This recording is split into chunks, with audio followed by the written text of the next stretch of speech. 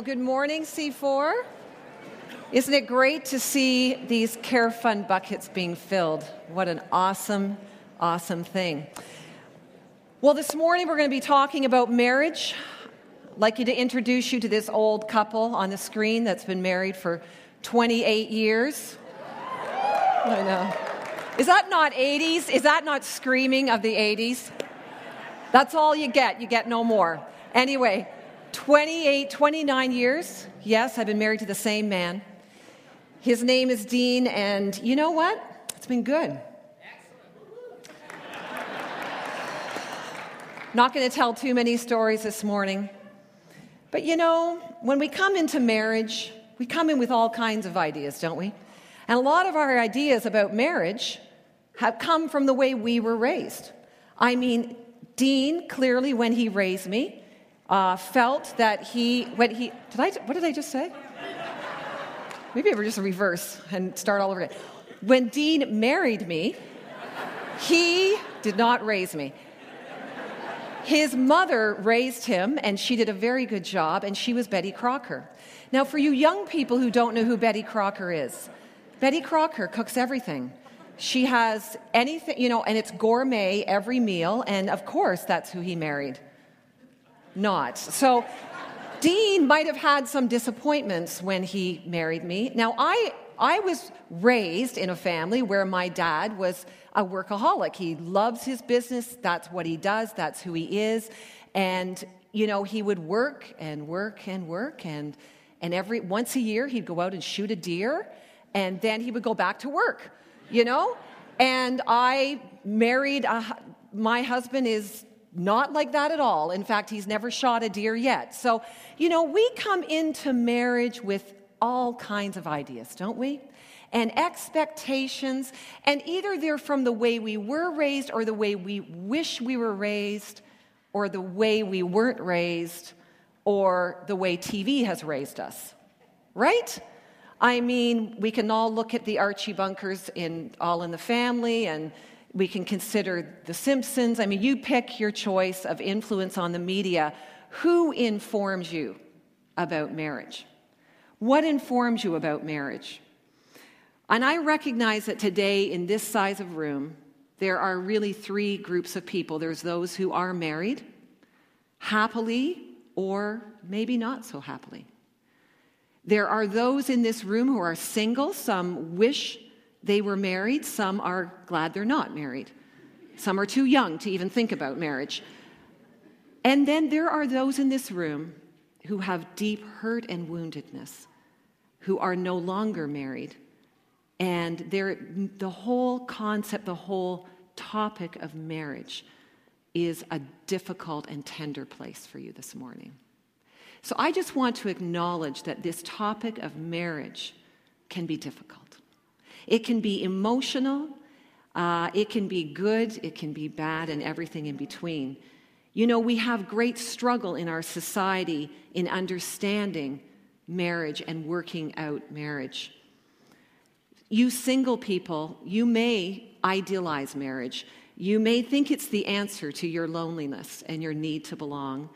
Married people, maybe some of you have underestimated the power of marriage. Or maybe you're living in deep disappointment that all your dreams have not come true. And those who are divorced, marriage can bring about thoughts of pain, hurt and failure, and maybe indifference. So marriage can be difficult. Can I ask you this morning, would you be willing for the next few minutes to invite Jesus to speak to you?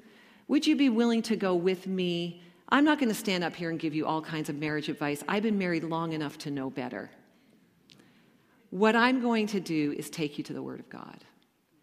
Because I think we all need a fresh reminder of what God's intentions, what His plan is for marriage.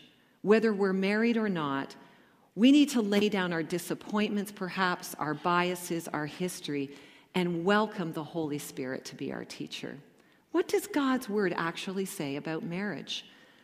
Ephesians 5, we've been tromping through this book of Ephesians now for some months. We're in chapter 5. We're starting at verse 21, and we'll be working through to verse 33 today. And we're going to pick up where John left off last week. You see, John taught us verses 15 to 18 last week, and really these verses were not separate. They were all part of the same group of verses, and they speak to an overall theme, and that is of mutual submission one to another. You see, 15 to 18 describes what it means to be filled with the Spirit. John did an excellent job, as always. Last week we had the lighter and the candles and the reminder of what it is to be filled with the Spirit. And you know what? This passage, when we start at verse 21 of chapter 5 in Ephesians, says simply this: submit to one another. You see, the theme of mutual submission to one another is what is umbrellaed actually over not just this week's passage, but last week's passage, and I would suggest over the entire book of Ephesians. What does that word submit mean? Because honestly, none of us are a big fan of that word, are we? I mean, I don't care if you're male or female, if you're thinking about work, if you're thinking about marriage, the word submit, we struggle with that. Well, the Greek word submit in this text literally means to arrange under. To arrange under. John taught us last week that it does not mean simply to be supportive of or to be committed to or to identify with. It literally means to arrange under. Submission is a crucial ingredient in Christian living. Submission describes self-giving love. It describes humility. It describes a willingness for one to give up their rights even unto their own life. Philippians 2. It's a great Christian hymn, actually, of the early church. And it describes literally what this word submit means. And it's through Jesus Christ that we see the best definitions. Philippians 2:3 says, "Do nothing out of selfish ambition or vain conceit. Rather, in humility, value others above yourself." Submit means to arrange under, which assumes there's something above you. When you submit, as described by the way Jesus submitted in Philippians 2, you are actually submitting, you're putting someone else above. People consider, when you submit, you are considering people more valuable than yourself. This passage actually goes on to describe how Christ did that. You know, Jesus wasn't weak. He didn't give in to anyone, but he knew what it meant to submit. You see, the Trinity itself, God the Father, God the Son, God the Holy Spirit, are equal. They are one, but they actually choose to submit to one another in the different roles that are required of them. And Jesus most explicitly in Philippians 2 said he took on the role actually of humility and submission to the will of his Father. By becoming human, by coming to this earth, by going to the cross and giving up his life. Submission is an incredibly strong, free act of the will, and it's based on valuing or putting someone else above you. In the end, submission really is nothing more than a decision about the relative worth of another person and the way in which you are going to choose to respect, to love, or to honor them.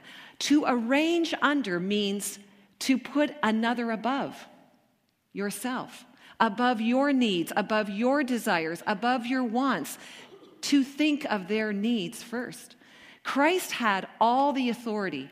He had to choose to lay it aside, to humble himself, to submit, to put aside his rights, his privileges, his grounds, his kingdom, his throne out of great love for us. And Philippians 2 says, wow, Jesus chose to submit, to put our need of salvation ahead of himself, to put aside his throne and to come to earth for us. It is the greatest act of strength and love. Why would we ever choose to submit? Well, the verse goes on to say, out of reverence for Christ. Out of reverence for Christ. You see, submission takes place out of a response, our response to Christ. It is, as John said last week, I'm doing this as an act of worship to Jesus, as an act of my response to Jesus. I want to be like Jesus, and because of what he has done for me, I choose to submit. Mutual submission is actually one of the most powerful signs and indication that you are in fact filled with the Holy Spirit. What has Ephesians taught us so far? Ephesians has said unity. Ephesians has said oneness. Ephesians says, be part of Christ's body. Now, express that in your mutual submission. Last week, John said this, the last evidence, the last and the greatest sign that a church is all in this together, that a church is united, that the Holy Spirit is truly invited and wanted, and that the Holy Spirit is ungrieved. The last evidence is when we are being filled with the Spirit is when we see this in our relationships. And I would say marriage is the toughest relationship to prove it. You know, sometimes it's easy to be filled with the Spirit towards friends and co-workers and people that you just, you get to see once in a while. But in marriage, we are truly tested in this matter of submission. And you know what? Jesus knew that. Do our marriages exhibit, do they put on display, do they actually show off oneness? Do they show off unity? Do our marriages show off mutual submission? Well, you know what? This is not a call to those who don't follow Christ. This is strictly for Christians, because actually, you would never want to do this. That's the truth. You would never want to live like this. I mean, let's be real. In fact, if you are not a follower of Jesus Christ, you won't even be able to begin to live like this. This is actually impossible. We cannot do this in our own strength because it's not natural. But you know what it is? It's supernatural. This is supernatural living. This actually requires the Spirit of God in us like no other. This requires us to be filled, to be controlled, and to not be grieving the Spirit. That is why I believe Paul spent the previous verses in Ephesians telling us the extreme importance of being filled with the Holy Spirit, because otherwise, this is absolutely impossible. So Paul in this passage uses marriage as an example of what it means to mutually submit to one another. Yes, catch that. Not just wives submit. We'll get there. But both men and women are to mutually submit to one another, because as believers, we are called to reflect God, to show the world what he's really like, that they should be able to see his glory and his goodness and his love in our marriages. But here is our struggle. You see, we live in the world, and the world's view of men and women is not God's view. On the extreme side of the worldview of women, you would have feminism. You see, feminism at its core is anti-biblical. I'm not suggesting that feminism didn't do some good things, but feminism in itself is not biblical, and because this is the core belief of feminism. Men are the problem. You see, feminists say men are the problem. On the other side, you would have in our worldview an extreme view called chauvinism. You see, chauvinism is anti-biblical. At its core, chauvinism says women are the problem. Right? Men are the problem, women are the problem. You know, you can't live in this world without being affected and influenced by that type of thinking. You might say, well, I'm not a feminist, I'm not a chauvinist, but actually we fight against this thinking. We have to be so careful of this thinking. Here is the difference. Here's what Christianity says. Sin is the problem. Do you see the difference?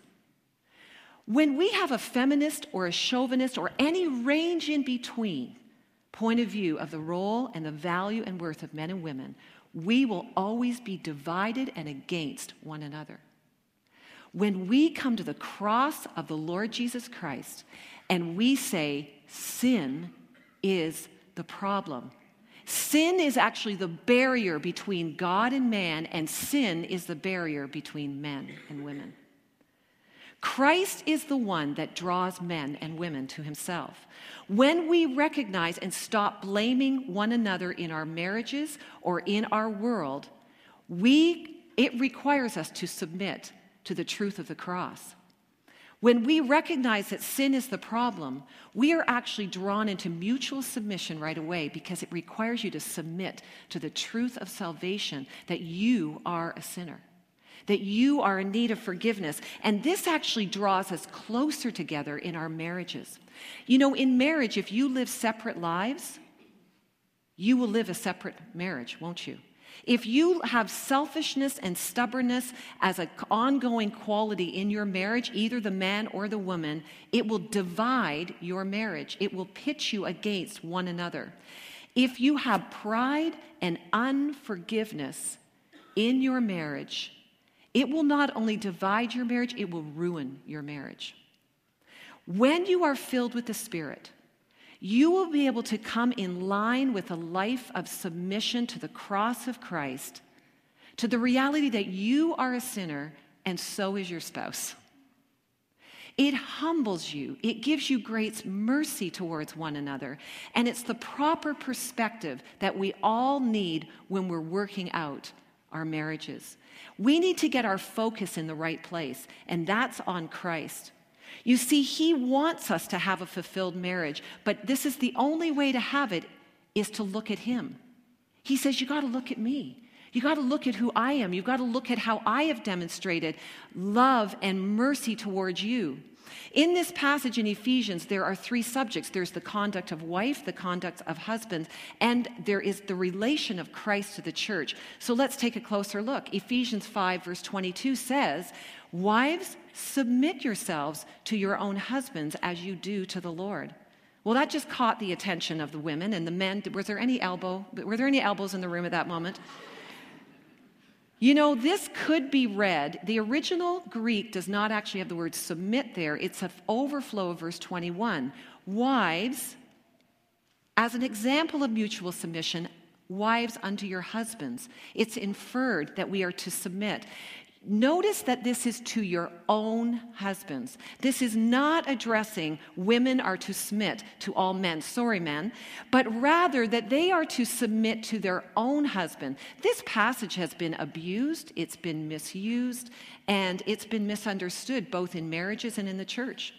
Well, before we get all defensive, women, and men, before you get all too puffed up, I want to take you back to the beginning. I want to take you back to Genesis, where it all began, because I think we have to ask, how can we understand this role of wives submitting to their husbands and the role of men loving their wives, as we'll see in the passage? Well, I want you to pause for a minute. Let's go back. Genesis 2, before sin entered the world, both men and women were both made in the image of God. They were equally created with equal dignity and equal status. They were both given co-regency and co-dominion over creation. Both were to work in the garden. They were equally responsible for community, for marriage, and for the family. This is not a discussion about inequality, but rather they were designed differently. We were made male and female. There's no mistake. Every cell in your body points to a double X chromosome or an XY chromosome. There is no mistake. It is male or female. We are different. That is on purpose by God's design, and yet we complement one another. Now, an interesting thing happens in Genesis. God creates woman. That is interesting. And in Genesis 2:18, the Lord God said, "It is not good for man to be alone. I will make a helper suitable for him. Well, helper, help me understand this, because that just does not sound like I don't know, do I want to be a helper? Am I to wait on my husband hand and foot? He would probably agree, but is that what this means, that women somehow got a lower level job posting, that, we're to be the waiting on our men? The same word helper, the original Hebrew word, is spelled E-Z-E-R, Ezer. Every single time that word helper is used in the Old Testament, do you know who it refers to? God himself. God calls himself our Ezer. God is our helper. He says, I am your Ezer. I am your helper in times of trouble. I will make up for what you are lacking. God is our helper. He is not weak. He is not lesser than, but he is our helper. He makes up for when we are weak. Women, this is a strong helper. The other word that describes, I will make a suitable helper. Well, suitable in the English is not the best translation from the Hebrew, because that Hebrew word literally could be translated this way: like, opposite him. It's like two pieces of a puzzle that fit together because they're not exactly alike, nor are they randomly different, but together they actually make up one piece. Women, you are a strong helper to make up for the want or the need in men, for what he lacks, for where he is weak. You are there to complement, not to compete. You are there to build up, not to tear down. You are there to encourage and assist, to come alongside, to speak with kindness and respect. This is not, I'll submit to you when you are good to me. I'll submit to you when you do something for me. I'm going to hold out on you until you treat me the way I want you to treat me. That's not what this word is saying. That attitude doesn't go towards oneness or unity. It actually goes into division, doesn't it? When we take on the Jesus-like role in our marriage of humility, it's a privilege. It's a willingness to be a strong helper, to submit to the needs of our spouse, to value them above ourselves. Philippians 2, Jesus chose to submit to the Father. He wasn't weak, yet he laid aside his rights to submit to the will of the Father. And guess what happens? When Jesus was willing to submit and do his role, then together they could save the world. Did you hear that? When Jesus was willing to submit and take on the role of humility, together they could save the world. Women and men are designed to reflect God, to demonstrate to the world what Jesus is like in his humility to the Father. Women, when people look at you as a woman in marriage, they should see Jesus. They should see a strong helper, fully equal, but taken on the heart of humility. Man was also given the role of authority in relationship before the fall. God designed men to reflect himself as well in men. Genesis 2:15 says, the Lord God took the man and he put him in the Garden of Eden to work it and take care of it. God made man outside of the garden. And then he placed man into the garden and he gave him instructions to work it and to care for it. Why did God do that? You see, right from the beginning, God knew that men were designed to be responsible for, to take care of, to be the keeper.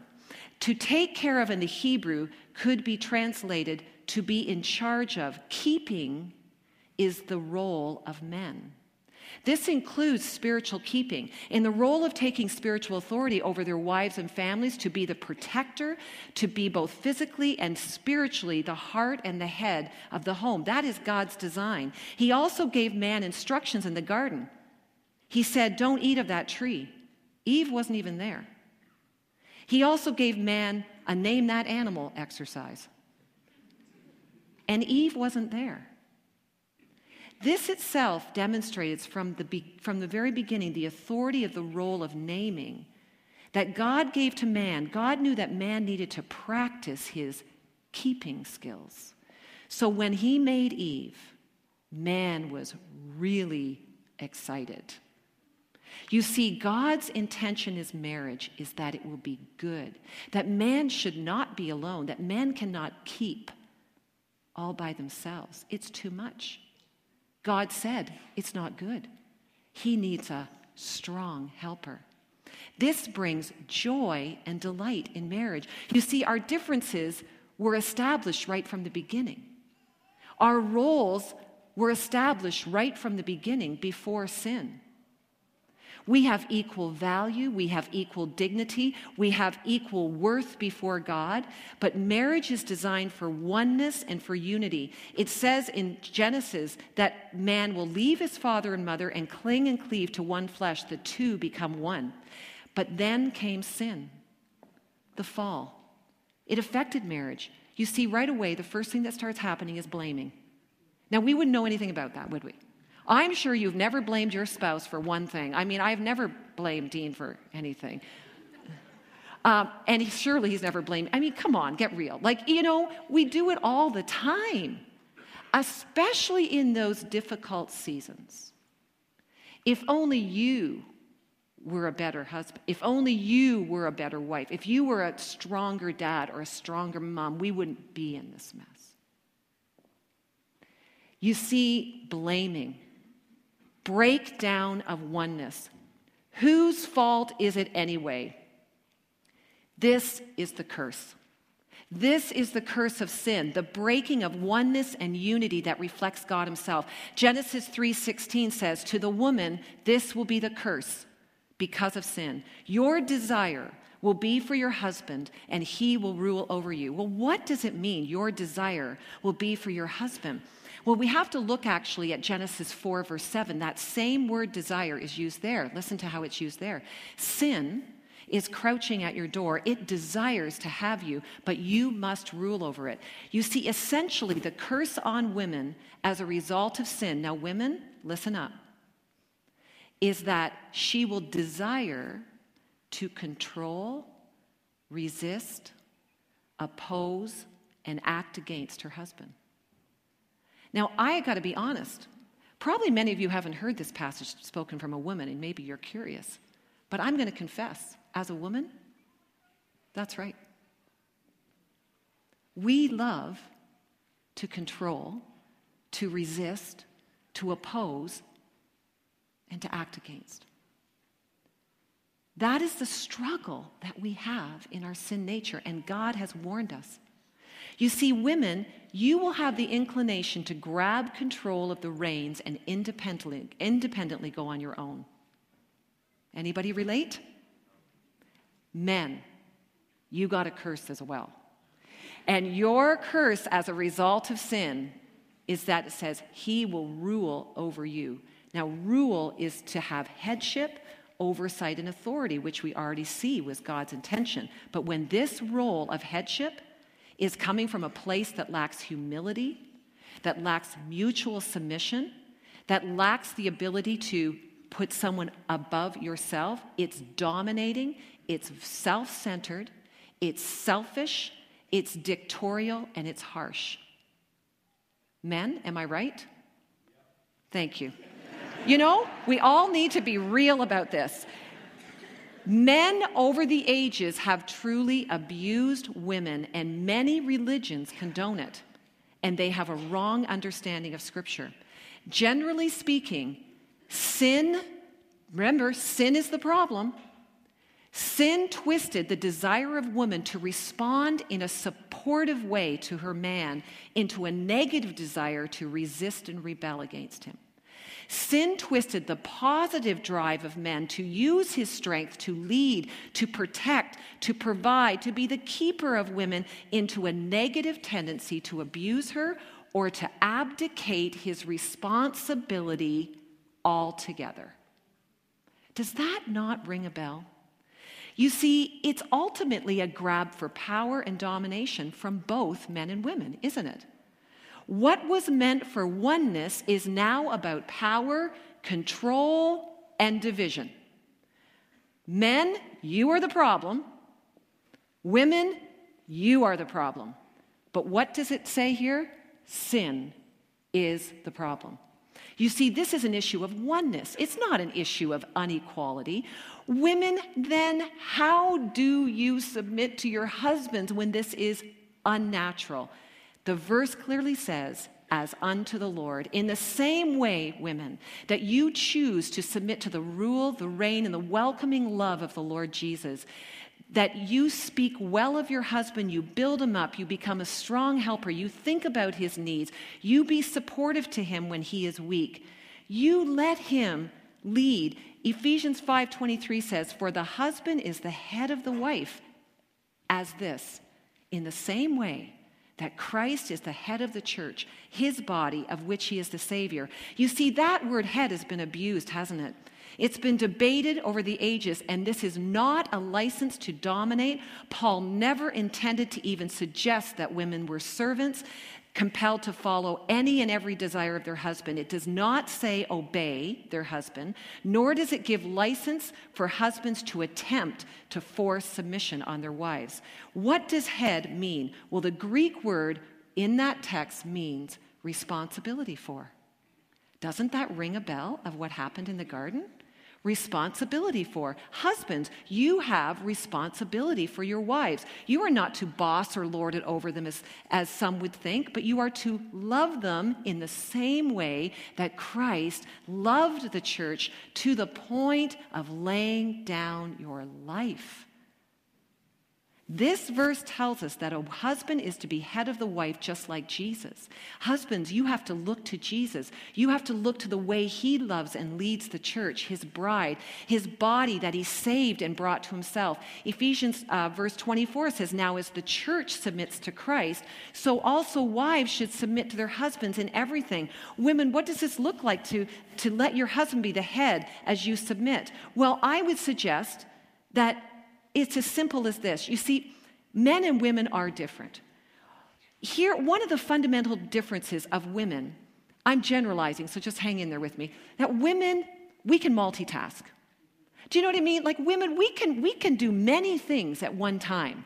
I mean, I can be like doing dishes, I could have a baby on my hip here, I could be on the phone, and I'm cooking dinner all the same time. Like it's for real, true. I don't have babies anymore, but but it works. Women, we can do this.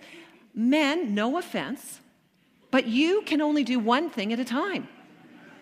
You know, it's like one of the fundamental differences of men and women. But let me tell you why this is true.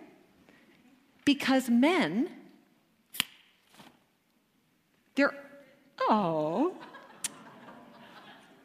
thank you. Men,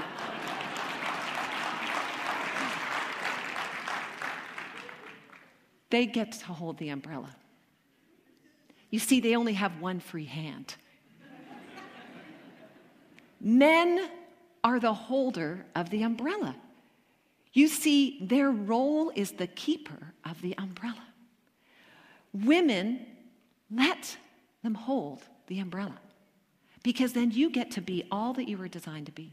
You get to use your gifts. You get to follow the calling of Christ in your life. You are free, you are protected, you are safe, and you can shine. Let them hold the umbrella. If you reject this umbrella and you go out on your own, you are a sitting duck. And what I mean to that is the assaults from the unholy Trinity, the world, the flesh, and the devil will be all over you. You have left your protection. Men, if you don't hold that umbrella over your wife and your family is unprotected. They will be assaulted by the world, the flesh, and the evil one. The enemy actually understands this. They see whether the man is holding the umbrella. And if there is no umbrella holder in that house, then they will come in like a vengeance. They will destroy your family. They will go after your children. They will go after your marriage itself. Women, if you try to hold this umbrella, you're not going to be free to be all that you're meant to be. And honestly, you're just going to get in the way, and it's going to be a fight and a struggle like this. Who gets to hold the umbrella? Women, you will not be free if you try to take this from your man. But men, can I suggest to you, don't ever use this umbrella as a weapon. Abuse, God never condones it. Not physically, mentally, emotionally, sexually, or spiritually. You are not, women, you are not called to submit to abuse. Men, you are never to use your role of authority to abuse, to overpower women. What if you're single or divorced? Thank you.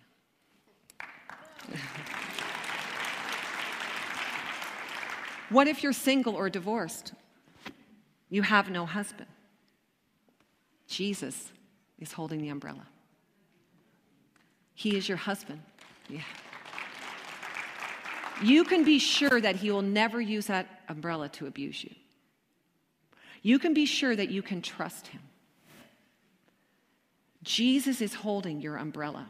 Those who have been hurt, that are separated out of the marriage union, he is your husband. He is a perfect husband. Just as wives are to submit to their husbands out of reverence for Christ, believers, we all need to get under the umbrella of Christ, don't we? We all need to choose to submit to his protection and authority. You know, verse 25 said, husbands, love your wives, just as Christ loved the church and gave himself up for her. Look at how Jesus shows us how to lead men. It's a paradox. He's a servant leader. Men, listen to this. If you're feeling like, I'm not a great leader, I don't know what leadership has such, can have really tainted views. Sometimes we feel like, I just don't have the personality. Some people are natural leaders. This is not about personality. It has nothing to do with personality. It has nothing to do with gifts at all. You are called to be a servant leader. A great servant, think about a great servant. They look out for the needs of the one they're serving, don't they? And they actually anticipate the needs of the one they're serving even before that person can ask for it. They're ready to respond. You see, leadership at its core is to initiate. Men, you don't have to be Tarzan swinging from trees, pounding on your chest.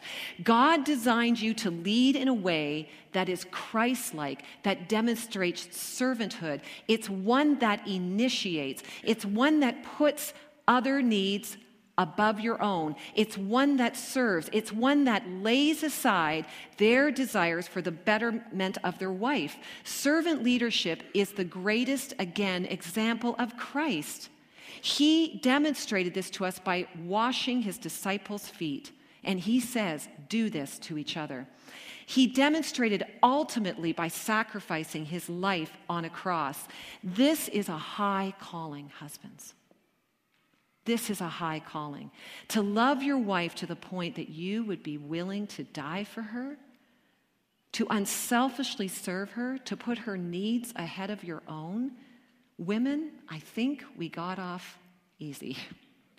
Men, you can't love like this on your own strength. You need the Holy Spirit. Women, you can't submit like this in your own strength. You need the Holy Spirit. You see, this is a supernatural marriage.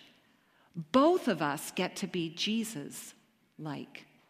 Men, you get to be Jesus-like in the way you love. Women, you get to be Jesus-like in the way you submit. Together, we are a reflection of Christ, of our oneness, of our unity, of our strength, and our humility combined. Do you know, in ancient manuscripts, when Paul wrote this was profoundly anti-cultural. This is based on a Christ-centered view of marriage, a supernatural marriage. In the ancient world, men could do whatever they wanted. They could divorce their wife over the smell of burnt toast. Well, we'd be divorced a long time ago. Husbands simply had to provide for food and shelter. They were free to do whatever they want, and wives were just obligated to take care of their husbands and the home. Paul's words are very radical. Husbands are called to complete unselfish living, to a place where their well-being of their wife comes first and the caring of their wife comes first above himself. It's a paradox of servant leadership. To submit or to defer to another's needs makes for great leadership. You see, in the end, submission and love are equal. because they're both expressions of Christ, aren't they? We are then given an Old Testament illustration of how the husband is to care for the wife in verse 26 and 27, to make her holy, cleansing her by the washing with water through the word, and to present her to himself as a radiant church, without stain or wrinkle or any other blemish, but holy and blameless. This is imagery, actually, of God and Israel. Israel was God's marriage partner, and it depicts how God cared for, washed, purified, adorned, and married Israel as his bride. Do you see the idea of keeping? Does this mean, men, that you have to be Bible scholars? The water, washing with water through the word? Well, no. Men, what this says is make the word of God the standard in your home. Make the word of God set the standards in your home. I would suggest praying with and for your wife. Your prayers for her will wash over her with so much power and blessing. And you don't even have to be a fancy prayer person. Your simple prayers, men, because you're the umbrella holder and the keeper, a simple prayer on behalf of your wife has huge ramifications in the spiritual realm. Dean and I learned this as I shared back in October when I shared with you about You Are the House, and I told you a little bit about our family story. And in a difficult season where all three of our kids were running from Jesus, you think that didn't divide us? That could have pitted us, and at times it did, against each other. But I'll tell you, because of what Scripture says about come to the cross, you are both in need of a Savior. Dean and I chose to submit to Christ. We chose not because we're better than anyone else. We were desperate. We needed the power of the Holy Spirit. Nothing within our own strength was going to change our family situation. But I can tell you the one thing that has strengthened our marriage over 28 years, if I can give any word of marriage advice today, this is it. Start, if you haven't already started, or keep on praying with one another. We were not great at practicing prayer together. We were praying people, but mainly apart. And in desperate times, what it did was drove us together to our knees together. And I can tell you that is the reason our children walk with Jesus. I can tell you that if you want to have a marriage that is strong, you get on your knees together. You pray together. You call sin the problem. Stop blaming each other, and you draw together in humility to the cross of Christ. And you pray together. And if you don't know how to pray, like we were not even sure how to pray or what to pray for, we got good books that helped us pray, like The Power of Praying Parents. And we just started reading those prayers. We have Google what to pray together as a husband and wife, and boom, you will get many prayers. But you know what? Go to the Word of God and start praying the Word of God. Just pray together. It will change your attitude, and I suggest it will change your circumstances.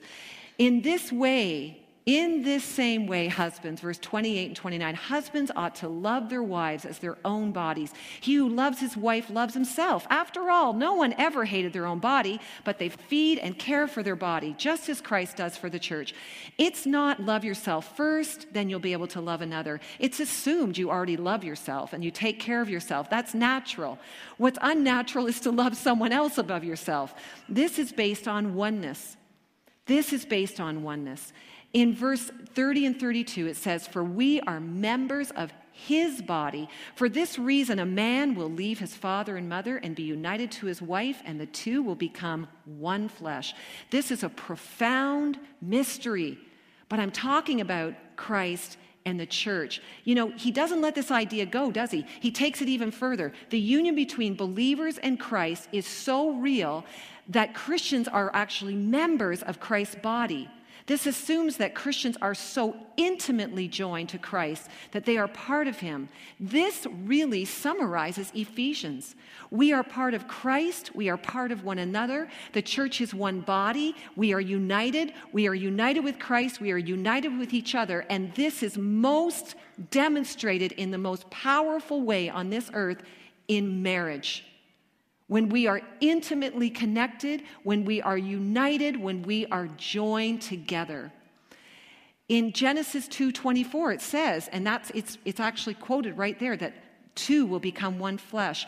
Paul calls this a profound mystery. Is it because a mystery is something we can never know? No. Remember, John taught us that a mystery is something you can only know if God reveals it to you. You see, Christian marriage is a mystery. You can't truly understand it unless Jesus reveals it to you and unless you have the power of the Holy Spirit.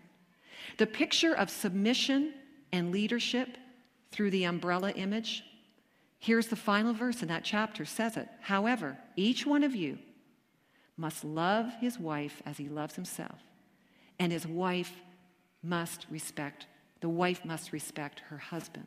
You know, the summary of this chapter is love and respect. God knows actually what we're designed for and what our deepest needs are.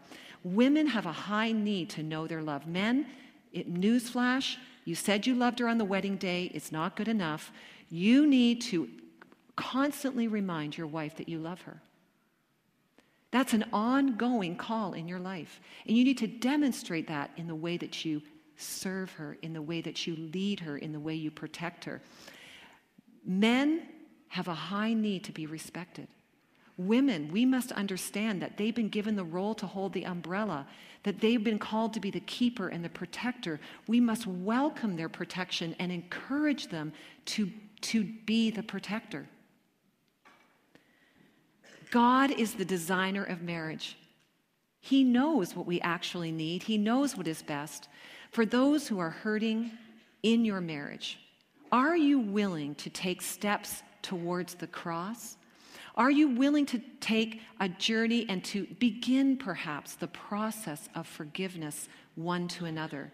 You will only find that at the cross in the recognition that sin is actually the problem in your marriage. God loves to restore marriages. I wish we had time because I could point throughout this room because I know stories of people. And I know stories of people who could stand up right now and testify that Jesus saved their marriage.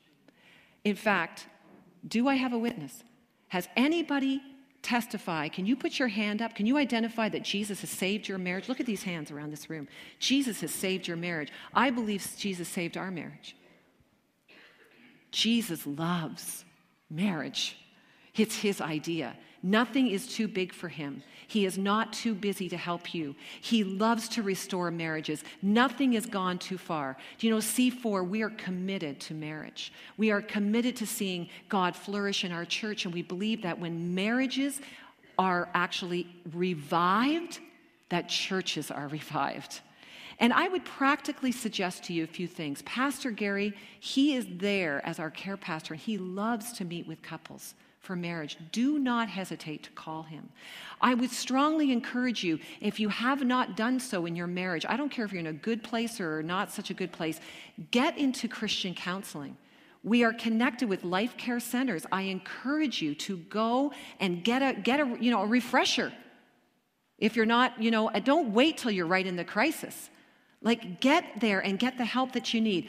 A couple weeks ago, and we've been using this for a while now, Right Now Media, I sent you a free invite to give you access. Do you know if you type the word marriage in Right Now Media, there's 67 video Bible studies on marriage. No excuses, people. Netflix, Saturday night, Right Now Media, pick a marriage lesson, and you and your husband and wife sit down, you watch it together. Bring another couple, call it date night, I don't care. But right now, it's free. Just pop popcorn in your microwave and get learning about godly marriage. We're also committed to marriage. In our next session of Connect classes, we're going to be running a marriage course, and you'll know more about that. March 30th is sign up for that. So our prayer is that C4 marriages would be such a picture of Jesus that people would be drawn to him. I'm going to welcome the worship team to come back up, and as they come up and get ready to lead us, we're going to be going into a time of communion. What a great way this morning to remind us that the cross is where we find healing in our marriages. The cross is where we find restoration, our relationship with God. Men and women, will you submit to one another in your marriage? Will each of you welcome the rule and reign of Christ? Women, will you let your husband hold the umbrella? Will you welcome and encourage his leadership? Men, will you hold the umbrella? I love what God is doing in our church. I love how Andrew and Jay and Adam and these guys have started these connect groups. There is a movement of God. Yesterday you had a men's breakfast. There's a movement of God in our church for the lives of men. I believe that. I believe women are blessed by it. There is such a movement, and this is why you see men, all of this is happening because Jesus wants you to be the keeper of the umbrella. You will be happy, your family will be happy and protected, and God will be honored. But here is the key. So as we prepare for communion, listen to the word of God. Philippians 2. In your relationships with one another, have the same mindset as Christ Jesus, who being in very nature God, did not consider equality with God something to be used to his own advantage. Rather, he made himself nothing by taking the very nature of a servant, being made in human likeness and being found in appearance as a man. He humbled himself by becoming obedient to death, even death on a cross. But here's what happens when we submit to one another. Therefore, God exalted him in the highest place and gave him the name that is above every name, that at the name of Jesus, every knee, every woman, every man will bow in heaven and on earth and under the earth, and every tongue acknowledge that Jesus Christ, he is the Lord, to the glory of God the Father. As we take communion, will you come to the cross? Will you recognize that that is where you find oneness? That is where you find healing in your marriages. If you do not know Jesus today, today is a good day. The communion is a good place to find Jesus, to say, I welcome the reign and rule of you, Jesus, in my life. Please, Jesus, hold the umbrella. Please be my protector and my shield. Please rescue me. If you're running from Jesus today, we ask that you don't take communion because this is a symbol that you're united with him. But would you come to him now and repent and confess and return to Jesus? Do you need to make things right in your marriage? Do you need to make things right with Jesus? Jesus says, be united. Look at me. Look at me. Look at my body. It's broken for you. Look at my blood. I shed it for you. Remember me.